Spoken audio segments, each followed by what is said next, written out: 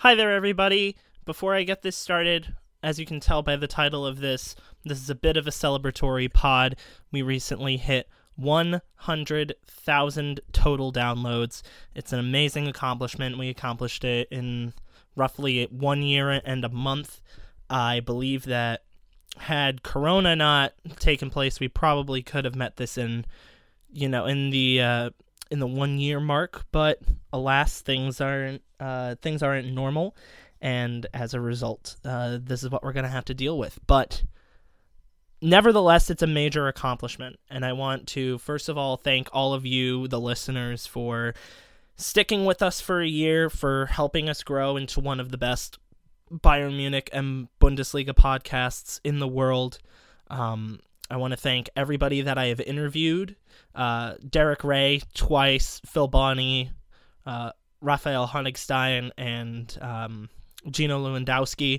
Your episodes have helped us a lot to grow our reach and our credibility and our popularity among not only the people that listen to our podcast consistently, but maybe those that have gone out for the first time. I'd also like to thank Richie O'Reilly and the media team at FC Bayern New York for all of their help and their support for our podcast, whether that's via Twitter, whether that's via contests or other support. I just can't thank you guys enough. Of course, thank you to the co-hosts, Chuck and Tom. Thank you to John Dillon for giving me this opportunity to start this out. Thank you to all my professors back at Syracuse, yet again, for teaching me the tricks on how to edit with audio. And yeah, I really don't know where we're going to go from here.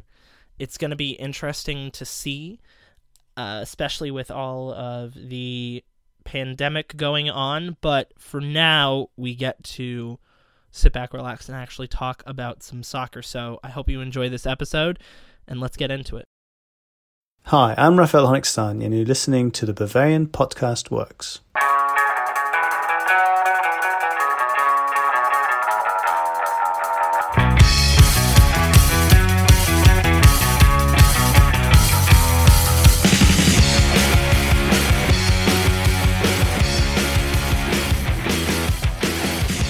Hello and welcome in to yet another episode of Bavarian Podcast Works, where this time we actually get to talk about a game that had happened in the past weekend as opposed to months ago. I am joined by Tom Adams and Chuck Smith today. Guys, how was your weekend? Well, it's absolutely amazing to have football back. That's the positive, and especially a Bayern win. The negative is my hair is still getting absolutely out of hand. It's the longest it's been since 8th grade, when we all went through that phase where we grew our hair out, started listening to classic rock and whatnot. Guilty, raising my hand there. Definitely went through it, but I absolutely hate it. I just can't pull off the long hair look just quite as well as Chuck can. Tom, I'm shook right now. All I can picture is you with like a deep purple shirt on. So I don't really know if I can recover and finish this podcast, but my life is about the same. Still kind of a shut-in like I was before the quarantine. So it was just really nice to have something to watch on TV, and I did my part by taking in 4 games over the last 3 days. So I'm ecstatic to be back here with you guys and also to have the Bundesliga back. I had a lot of fun on Saturday. I was live tweeting all of the games happening, so I had 3 screens going at the same time. I had my television watching the Revier Derby. I had my laptop with Freiburg Leipzig, and then I had my phone with FootMob up, and I was just constantly checking and refreshing scores and tweeting everything that was happening. It was a flurry of activity that we hardly experience outside of the first matches of the season, and I kind of feel like that's exactly what this entire day felt like. It felt like the start of a brand new season, even though there are now, as of today, Monday, 8 games left. But this weekend, there were 9. So let's first start off by talking about the obvious reason why everybody is listening to this one, and that would be to recap the Bayern Munich versus Union Berlin game that took place at the Stadion an der Alten Försterei in East Berlin in Köpenick this weekend. It wasn't really the most convincing win for Bayern, I think. It was a 2-0 win, but nonetheless, it just seemed like a lackluster win. It looked like, a game that was played by a team that hadn't played together in a couple of months, which is exactly what happened. It felt at a lot of times in the first half that Bayern was in the right area to shoot, but they just picked the worst times to pull the trigger because there were so many chances from Lewandowski, Gnabry, Goretzka, Thiago that were just shot right into the bodies of Union defenders, and it was so aggravating to watch. Over and over again, they just could not find the right timing and the right spacing, especially as Union sat further and further back in their defensive half and basically parked an entire schoolyard full of buses in front of their goal. Union, however, is the most foul-prone team in the league. They were shown yellow within 25 minutes of this game, and in the 40th minute, Neven Subotic conceded a penalty after kicking Goretzka, who was running after the ball. I was kind of shocked that wasn't given a yellow card. Like, the foul was Goretzka was running towards the ball with... he was behind Subotic when he started to run, but Subotic kind of knew that he was there, and he just kicked his leg out and hit Goretzka in the legs. But for some reason, he wasn't carded in any way, shape, or form. Bayern was just awarded a penalty, and I thought that was an interesting decision because it seemed like one of the more egregious fouls that we had seen throughout the entire game. But nevertheless, Robert Lewandowski stepped up and did what he does. He now has, I believe, 16 or 14 goals to go to tie Gerd Muller's record for 40 goals in a season. The rest of the game kind of played out a lot like the first half. Bayern's passing was kind of sloppy at times. Other times we had some really good runs down the side of the field. Union sat in their defensive half for a lot of the time, and Bayern, like always, was able to control possession. An 80th minute goal off of a header from Benjamin Pavard capped off a great performance from him, which we will talk about later. But first, let's just get both of your thoughts on this game. Chuck, we'll start with you. Yeah, I think the first thing you really have to do is give Union Berlin some credit for the way that they performed. Obviously, coming into this, they were severe underdogs, and to play the way they did, so defensive, so compact, it was the only way they were going to compete. So normally, under the regular circumstances of the season, if there was no pandemic, I would have been very frustrated at the way this game was played on both sides. But given it was the first weekend back and that was the only way that Berlin was going to be able to compete, I could live with it. I was, I'll say, a little disappointed in the way that Bayern handled it. You could tell they were rusty. I thought there were some lackluster efforts out there, and I don't think it was for lack of trying. I just think the players were rusty. And I should probably preface that I don't want to come across as the negative Nancy. The win was great. To have the game back was excellent. But, I was hoping to see a little more crispness, I guess I would say. I was hoping to see Bayern come out and let their talent take over. But I felt like, Jake, you said, I felt they lacked some creativity in the final third. I thought the decision-making was extremely poor, especially from Gnabry. He created a few chances, and it just seemed like every decision he made was the wrong one in the game. But, you win some, you lose some with that. And I'm sure that he's on his way to kind of fixing those issues after they look at the game film.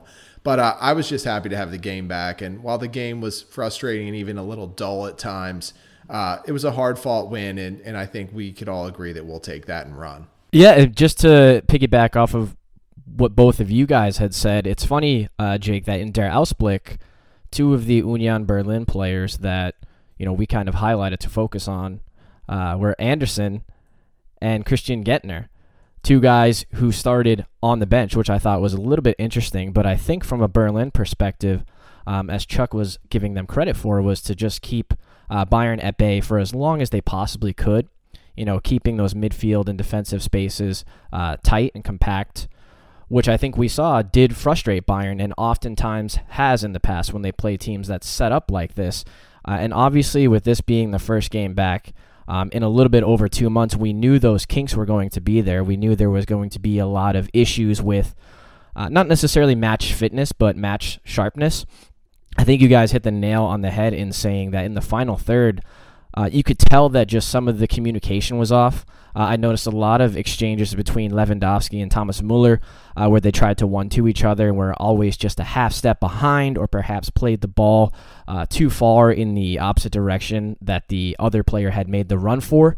Goretzka did that a little bit. I noticed even guys like Thiago and Kimmich in the middle of midfield, they were kind of forcing balls sometimes into just really crowded areas. I think Boateng was guilty of that a couple of times as well, where they kind of just seemed a little bit reluctant to just maintain possession, play the conservative lateral or backwards pass, and sometimes that led us into trouble as far as the counterattack was concerned from Berlin's perspective. But again, Thomas Müller, he was one guy when we saw the starting lineup, seeing all of the other personnel, we were like, okay, this probably means he's going to play out wide on the right, seeing as Gnabry typically starts on the left, even if Coman is in the starting lineup. But I thought next to Benjamin Pavard, he was one of the best performers on the pitch, and I thought he was one of the guys who created a lot of those spaces in tight areas, even with the compact lines that Berlin were employing. I think he was a little bit unlucky not to have his goal stand. And I have to clarify from my live tweets, I think I actually got it wrong. I thought that Goretzka's initial header, I thought Müller was offside on that header from the corner kick, but I guess there was a part of Müller's body. Remember, it has to be a part of your body that you can score with. So essentially anything but your arm or your hand was slightly ahead of the play, even though Gnabry appeared to have played the ball backwards. A bit unfortunate, but technically with the VAR rules that are in place, it was a correct call. I thought his performance was deserving of a goal or assist, but nonetheless, Lewandowski's breakthrough just before halftime, I thought completely changed it. I thought after that, Bayern started to play a little bit more freely, a little bit more open. Berlin had to start opening those spaces and being a little bit more aggressive, especially in the second half. And then we finally got that second goal late on, but I think the game completely changed as Berlin had to search for an equalizer, making some of the substitutions that they had to make. I thought Coman made a decent difference when he came on, won a couple of corner kicks right off the bat. Not the most glamorous, aesthetically appealing 2-0 win, but for the circumstances, you absolutely will take the clean sheet, which Hansi Flick was very, very happy for in his post-match thoughts. Take the 3 points, restore that 4-point lead at the top of the table, and go on to the next one because we've got a busy week ahead. So before we move on to talk about that potentially busy week ahead, I think that we should go ahead and analyze a couple of the performances, and this is not to single out any individual player. It just seemed to me on paper there were two players that might need a little bit more time to get ready and develop their match fitness.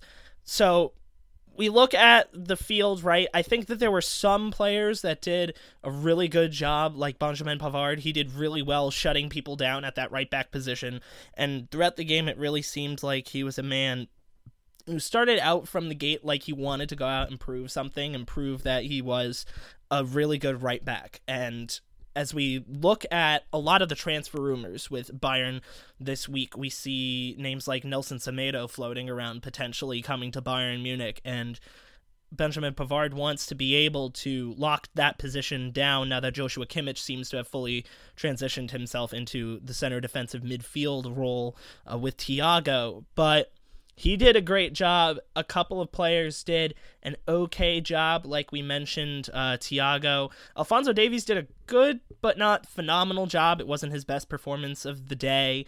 A couple of sloppy passes, but he's also 19 years old.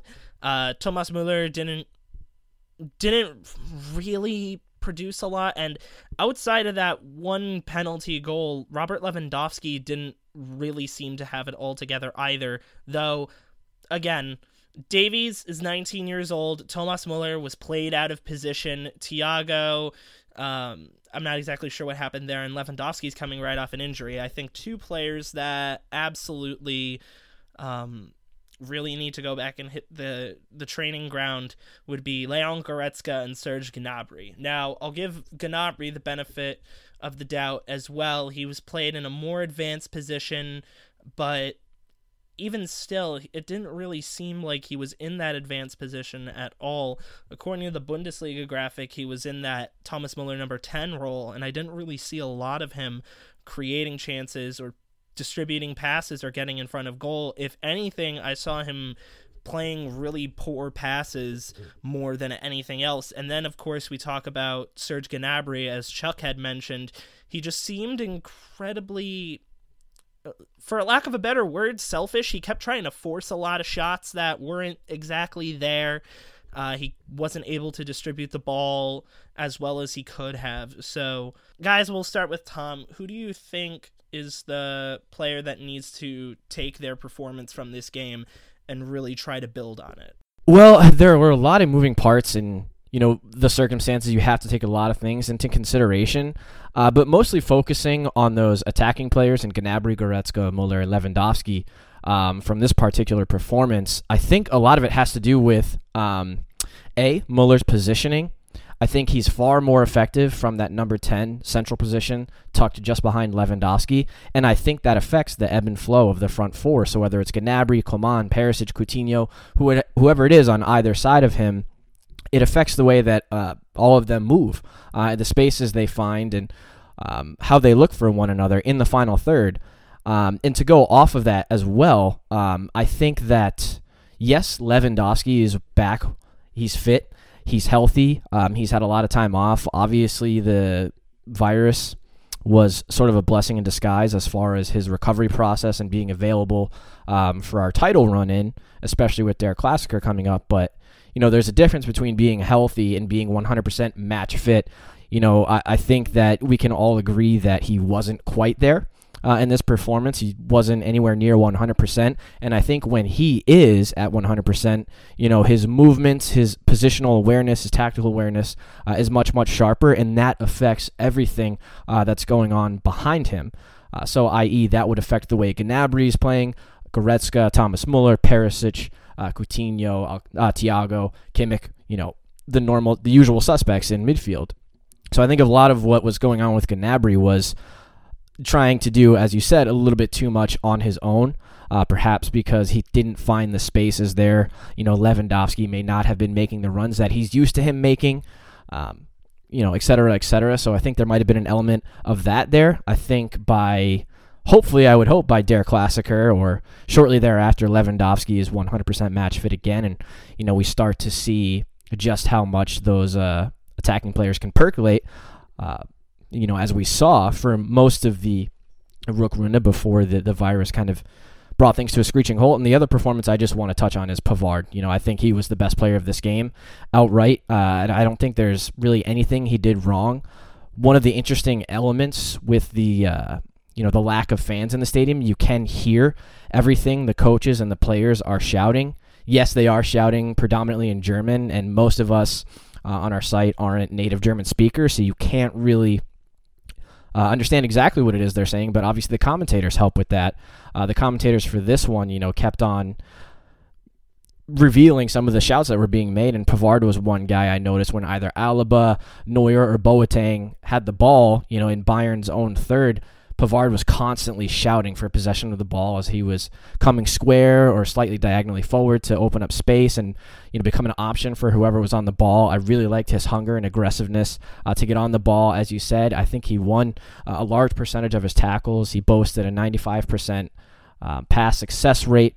And I think the sequence that perhaps defines his performance, and one of you can correct me if I'm wrong, but I believe it was the same sequence, and I believe Chuck had replied with a funny gif just before his goal, on the corner kick from Kimmich in the 81st minute. I think that was the sequence when Kevin Schlotterbeck had just given him an aggressive shoulder, and it had just sent Pavard right into the advertising boards, with his back and the back of his head first, and he just kind of shook it off, didn't complain about it, dusted himself off, got in the mix for the corner kick, and scored that header. And mind you, there were quite a bit of bodies around him. It was no easy header.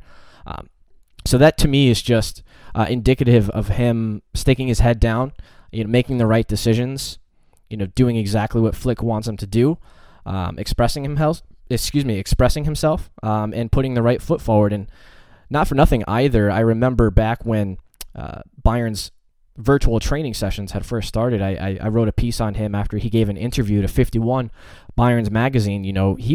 He's living alone right now. He has no one else with him at his house, obviously before they moved to the hotel in Munich as a part of the DFL's protocol. But he's been by himself, just hunkering down, training and eating healthy. I believe his parents were even supposed to visit him ahead of the Berlin match when it was supposed to have happened in March, before the pandemic kind of brought everything to a screeching halt. So for me, he's just someone he's really putting his head down. He's a team first kind of guy, and I think this performance really showed it, and I hope that they continue. Yeah, I think you guys made some great points.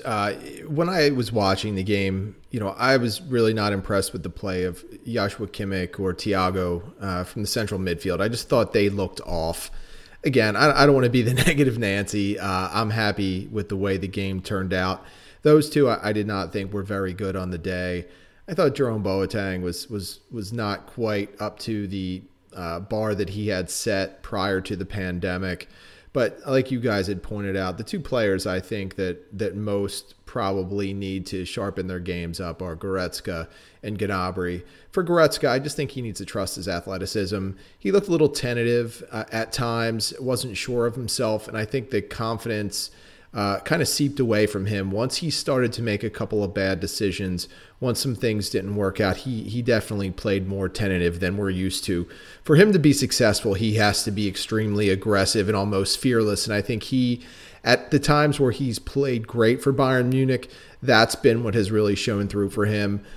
Just how aggressive he likes to play within the box, and just being able to rely on his athleticism. For Gnabry, the one criticism I think we could make of him consistently when he's off, it's his decision-making in the final third. And Jake, you pointed out that he was forcing things, and that plays right into it. There were times where, like you said, he shot when he should have passed.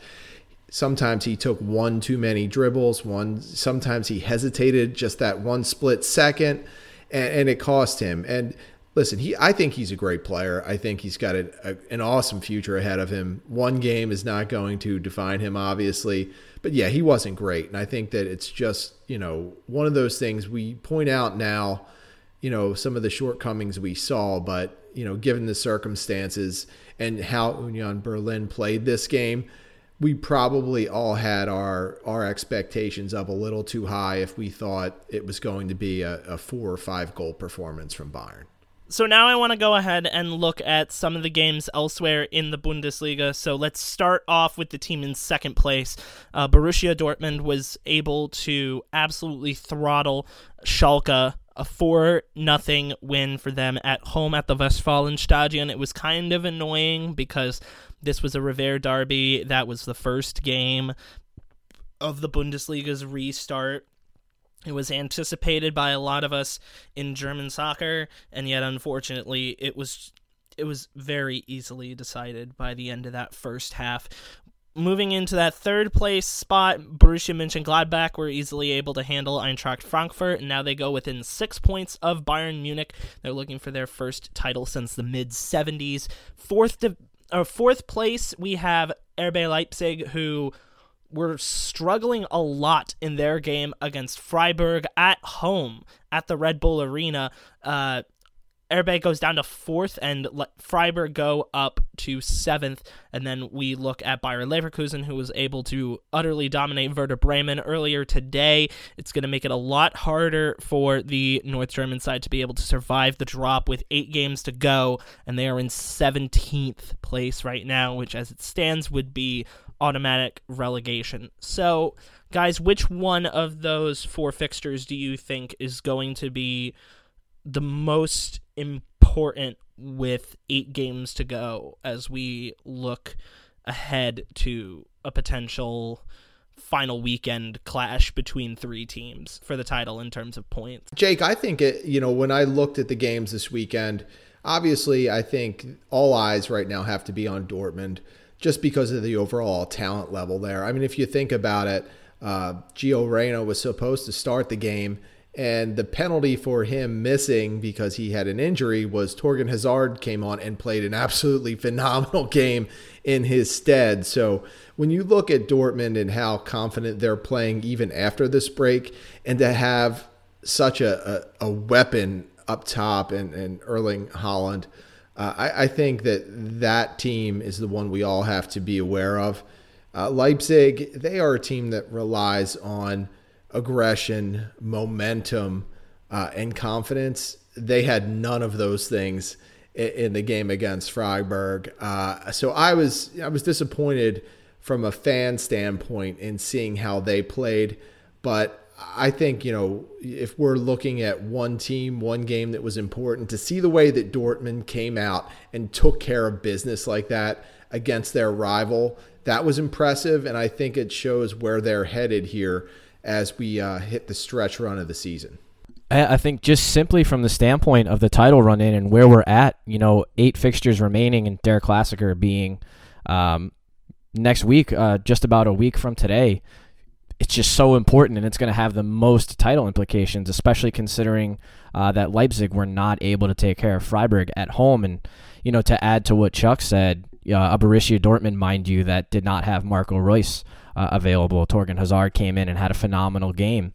And they just have so many weapons, and especially with that being a Riviera derby and such a big match in the Bundesliga calendar, yes, the concept of Geisterspiel and not having fans definitely takes a huge, massive element out of a derby, but, Schalke just pretty much looked lifeless throughout this whole thing, and, I'm quite certain it very easily could have been 6-0 or 7-0 had a few more chances gone in, and had Schubert not made a couple of more saves than he did. Looking at the other guys that are directly behind us in Leipzig and Mönchengladbach, with the Leipzig match, I actually, once it was 2-0 to Dortmund, I switched over and was watching Leipzig instead of the Riviera derby. To me, it was kind of Freiburg scoring a fluke goal, on that set piece when Gulaschi had the sun in his eyes. Very difficult. And Leipzig, especially in the second half, towards the end of the game, just missing chance after chance after chance. Paulsen, Timo Werner, Tyler Adams, Lookman right at the end, just completely whiffing. Sabitzer had a few that he just missed. Kevin Campbell had a few shots as well. I mean, you name it. They had plenty of chances, and I think it was just one of those fluke results, especially with it being the first match in nearly 2 months for all of these teams. I don't think we can read too much into that. In the other match, Mönchengladbach, I kind of knew that they would steamroll Frankfurt. Frankfurt have just been in dire straits for most of this season, and it was one of those things I know I was mentioning in our Slack channel early before any of these fixtures had started. I had not realized just how far down the table Frankfurt had slipped. And I actually watched the first about, I would say, 42 minutes of that match, and it just looked like it was going to be one-way traffic the whole time. Obviously, Frankfurt got a late consolation goal at the end, but, Mönchengladbach were just all over them. The first 2 goals inside of 10 minutes, you just thought it was going to be a complete routing. And I don't think the scoreline does enough justice to just how much Mönchengladbach were dominant in that game.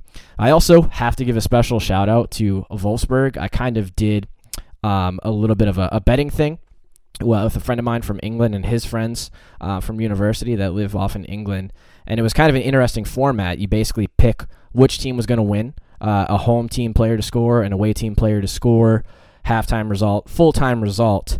The weird one was a player to get booked. And so, mind you, the Wolfsburg-Augsburg match finished 2-1. Wout Weghorst, who is my favorite Bundesliga player, that's not a Bayern player, had to sit this one out due to cumulative yellow card suspension. So I was level on total points with 2 people. We were kind of a 3-way tie for first.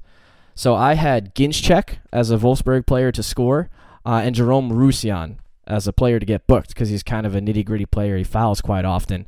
Both of those guys came on as subs in the second half. Ginczek scored in the 91st minute to make it 2-1 to Wolfsburg. Rusjan gets a booking in the 93rd of 94 minutes, and I won the betting pool. So that is pretty crazy. That's the drama that the Bundesliga brings, and I'm so happy it's back because it won me some money and a nice bottle of rum in the future. So I was very excited about that result, but that's more of a personal reason. I think one of the things that we have to look at in terms of determining which fixture was more important to the title races when we look ahead to other fixtures. So I mentioned on the previous podcast the fixtures going ahead for Bayern Munich, but we look at Dortmund, Mönchengladbach, and Leipzig, right? 2 wins and then a draw out of those 3 teams, right? The draw in Leipzig, as we mentioned. Dortmund have a really tough schedule coming up.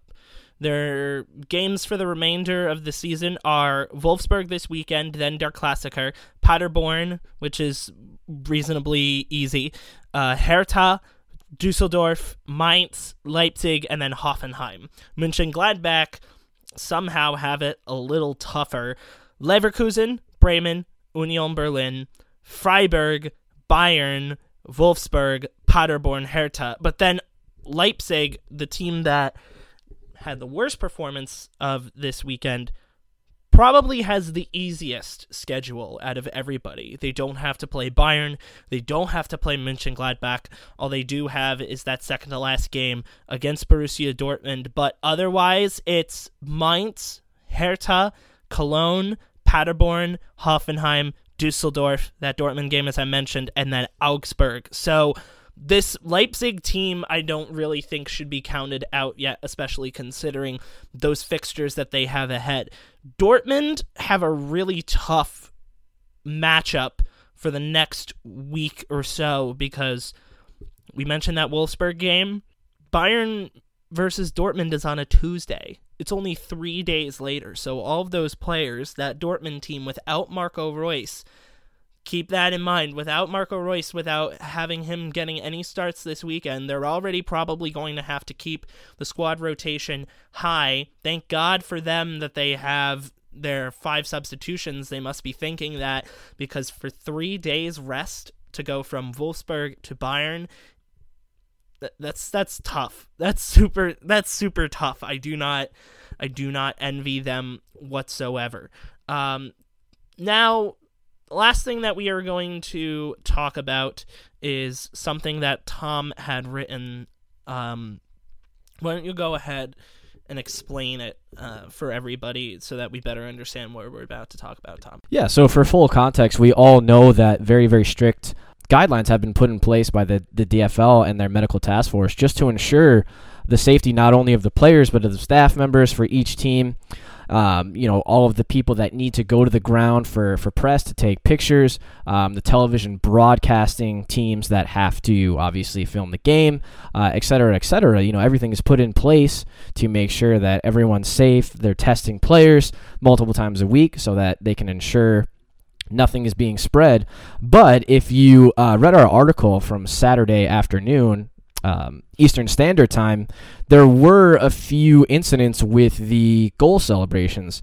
Now, basically, the rules that are in place for celebrating goals, the players are not supposed to high-five each other, hug each other, or get into large groups where they huddle and celebrate. Instead, they're told to try and keep and maintain social distance when they are celebrating those goals. The idea is basically just to mitigate risk where they absolutely can. Obviously, it's impossible to keep the players apart in the natural ebb and flow of the game because that's just taking away too much of the game if you were to keep players apart from one another, and it just wouldn't be football. I'd rather not have it if those restrictions are going to be in place for the actual game. But those are why the guidelines are in place there. It's a scenario and a situation where the players can, make an effort to reduce the risk, at least in those situations, because we all know how much adrenaline, how much passion, emotion is involved in celebrating goals, especially when there's normally, anywhere from 20,000 to 90,000 fans in a venue. Obviously, that's not the case now, but we had two instances. So the first of which came in the Hertha Berlin match at Hoffenheim, which, if you recall, was 0-0 for the first half. And Hertha Berlin finally broke the deadlock midway, or I should say about 10-15 minutes into the second half. There was a long-range volley effort from Peter Pekarik. It kind of took an awkward deflection, and it went in. So that was Berlin's first goal of the game. It broke the deadlock. It was a very important goal in the context of the game. It kind of tilted all the momentum Berlin's way. And there was an incident when they were celebrating the goal. Diedrich Boyata appeared to have given teammate Marko Grujic a kiss on the cheek, and there's quite a few decent pictures of it in Getty, and we happened to embed a tweet in the piece that we used and used it as the lead picture, which is obviously severely breaking the rules. And in another instance, in the Mönchengladbach Eintracht Frankfurt game, the second goal of Mönchengladbach's 3, which was scored by Marcus Thuram, he appeared. Now, this one was interesting because he scored the goal, and it's funny, a lot of players are kind of being ironic and funny with the fact they have to celebrate while maintaining social distance, and it is kind of funny to see because it's just something we're not used to. He started to do a celebration, keeping his distance from all of his teammates, but then when Ben Sebaini had come near him, he was the guy who provided the assist for this goal. He appeared to have kissed Ben Sebaini on the upper shoulder, lower neck region, which obviously is clearly breaking the guidelines that were put into place. And as I was commenting to both you and Chuck, Jake, is the comments that we received on this piece were actually quite interesting. I thought it was going to be more of, how could these guys, break these rules, especially given the circumstances, and just simple tasks to follow. But more so, the comments were giving them the benefit of the doubt and kind of saying that those rules are pointless, to have if you're gonna allow the players to play and just let the game unfold as it normally would. So it's room for very, very good debate. Should this rule even be considered? Or I should say, should they consider just doing away with this rule and, keeping the passion, the raw emotion, jubilation, whatever, word you want to use for it in goal celebrations, because all of the other safety protocols are being taken anyways to ensure the safety of all the players. So it's a good topic for debate, and we just wanted to hear, obviously, what us three had to say on that. And mind you, the league have already come out and said that they are not going to punish, either team or either player for this, perhaps just because it was the first game in a new format, giving everyone the benefit of the doubt because it's very new and very fresh. But nonetheless, should this rule be strictly enforced, or does it even really matter at this point? The way that I like to think about it as that it should be a recommendation and not something enforceable, because of course they're not going to be able to go ahead and punish Hertha Berlin for celebrating scoring a goal in a close game, right? I would like to take this situation a slight step further, right, than the Hertha Berlin scenario, right? Because that deadlock was broken pretty early on in the second half, right? What if it was a 0-0 deadlock and a goal is scored in the 90th minute plus stoppage time, right? In soccer, there probably isn't a more clutch scenario, a bigger outburst of raw emotion and energy than something like that happening. So I guess what I would wonder is if that scenario happens, say, 3 weeks down the line, right? The DFL give them 1 week to really, take it all in. Say we don't get a game winner like that until a couple weeks in. Are they going to be able to punish them then? Right? Do we start punishing players based on scenarios where goals are scored or not? I think that there's a lot of care, obviously, that needs to be taken in regards to this virus. And I think that setting up a rule with the potential for punishment for players for celebrating, for doing something that is naturally a part of the sport is a bit ridiculous for them to ask. It's hard to have players feel a raw rush and burst of emotion to then have a rule, right, which may not be on the front of their mind at the time, be like a one thing that gets them to stop, right? I think that's a little weird. I think that's a lot for the DFL to ask for players to be able to jar themselves out of that moment.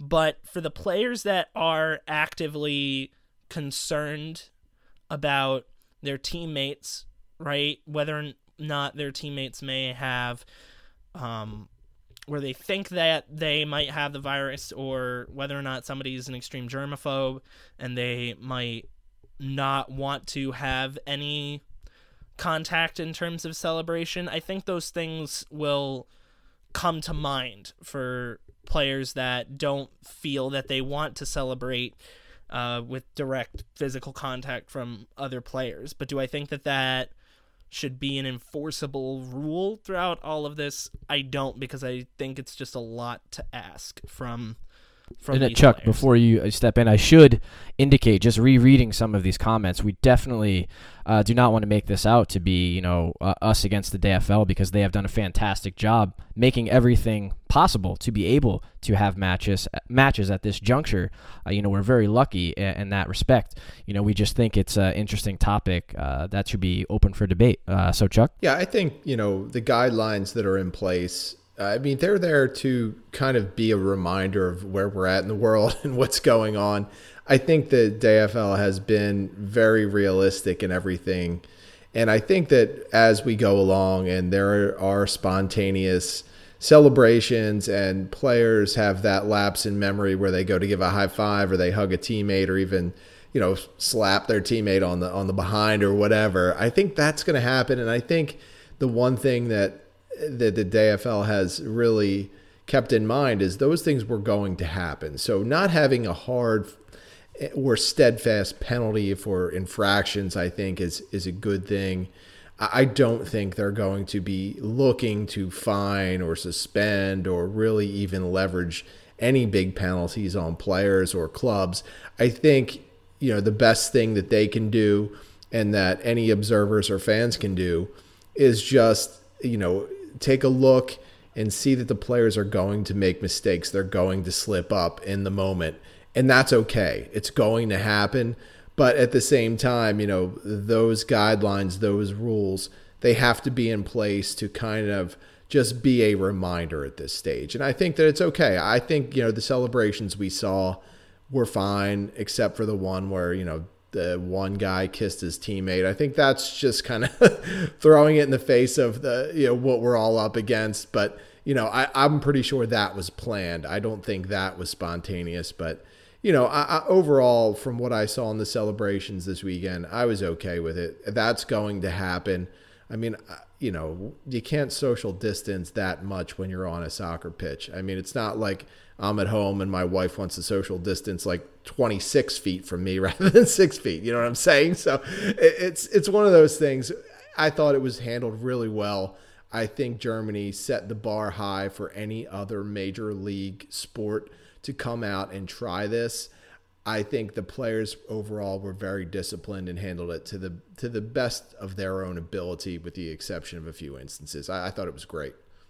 Now, on the fun side of things, I have to ask, did either of you have a more favorite celebration than Erling Haaland's awkward, just like stand and jive in the corner with that weird kind of quasi-creepy grin near the corner flag while his teammates stood like a couple feet apart? I don't know if it gets much better. That was perfect. That was the perfect celebration because he's awkward to begin with. He's a great player, but he's an awkward dude. That's just the way it is. And it came out so great. And it was just awesome to see that no one really knew how to react to it. Like, they all wanted to celebrate, but they knew they couldn't go over. And I thought it just played out great. And I know it's, probably not the best thing to throw so many compliments at Dortmund like I have tonight, but I thought they handled it great and it was really fun to see. I think the only thing that could have topped that Erling Haaland celebration was at the end when Dortmund won and they all just went over to a completely empty yellow wall and just started applauding that. I thought that was kind of funny and a little cute for lack of a better word. I just thought that was hilarious. Like, we're talking about a section that should be like jumping for joy, a 25,000 person section completely filled up on a Derby day, right? To have absolutely nobody there is a little weird. It's weird for me to see, and I imagine it's weird for all of us as well. So on that note, I think we're going to wrap this episode up, but we will be back later this week for an episode of Der Ausblick where we will be previewing Bayern's weekend game against Eintracht Frankfurt. And before we go, I do want to mention that we do a Zoom session pregame, and at halftime we will have some of your favorite BFW writers come on air and do our own version of a pre and a post game show, because Fox Sports has decided to not do anything, which is interesting to say the very least, because it's not like there's an abundance of sports content out there today. But I digress and will not talk any further about that. I'm still trying to go out here and find myself a job in this industry after all. So, with that being said, thank you very much for listening. Please be sure to like, rate, share, subscribe, and download us on Apple Podcasts, Google Podcasts, Spotify, and anywhere else you get your audio content. Follow me on Twitter at Jefferson Fenner. Follow Tommy on Twitter at TommyAdams71. Follow Chuck on Twitter at The Barrel Blog. And follow us on Twitter at BavarianFBWorks. And until next time when we preview that game at the weekend, we will see you later. Auf Wiedersehen.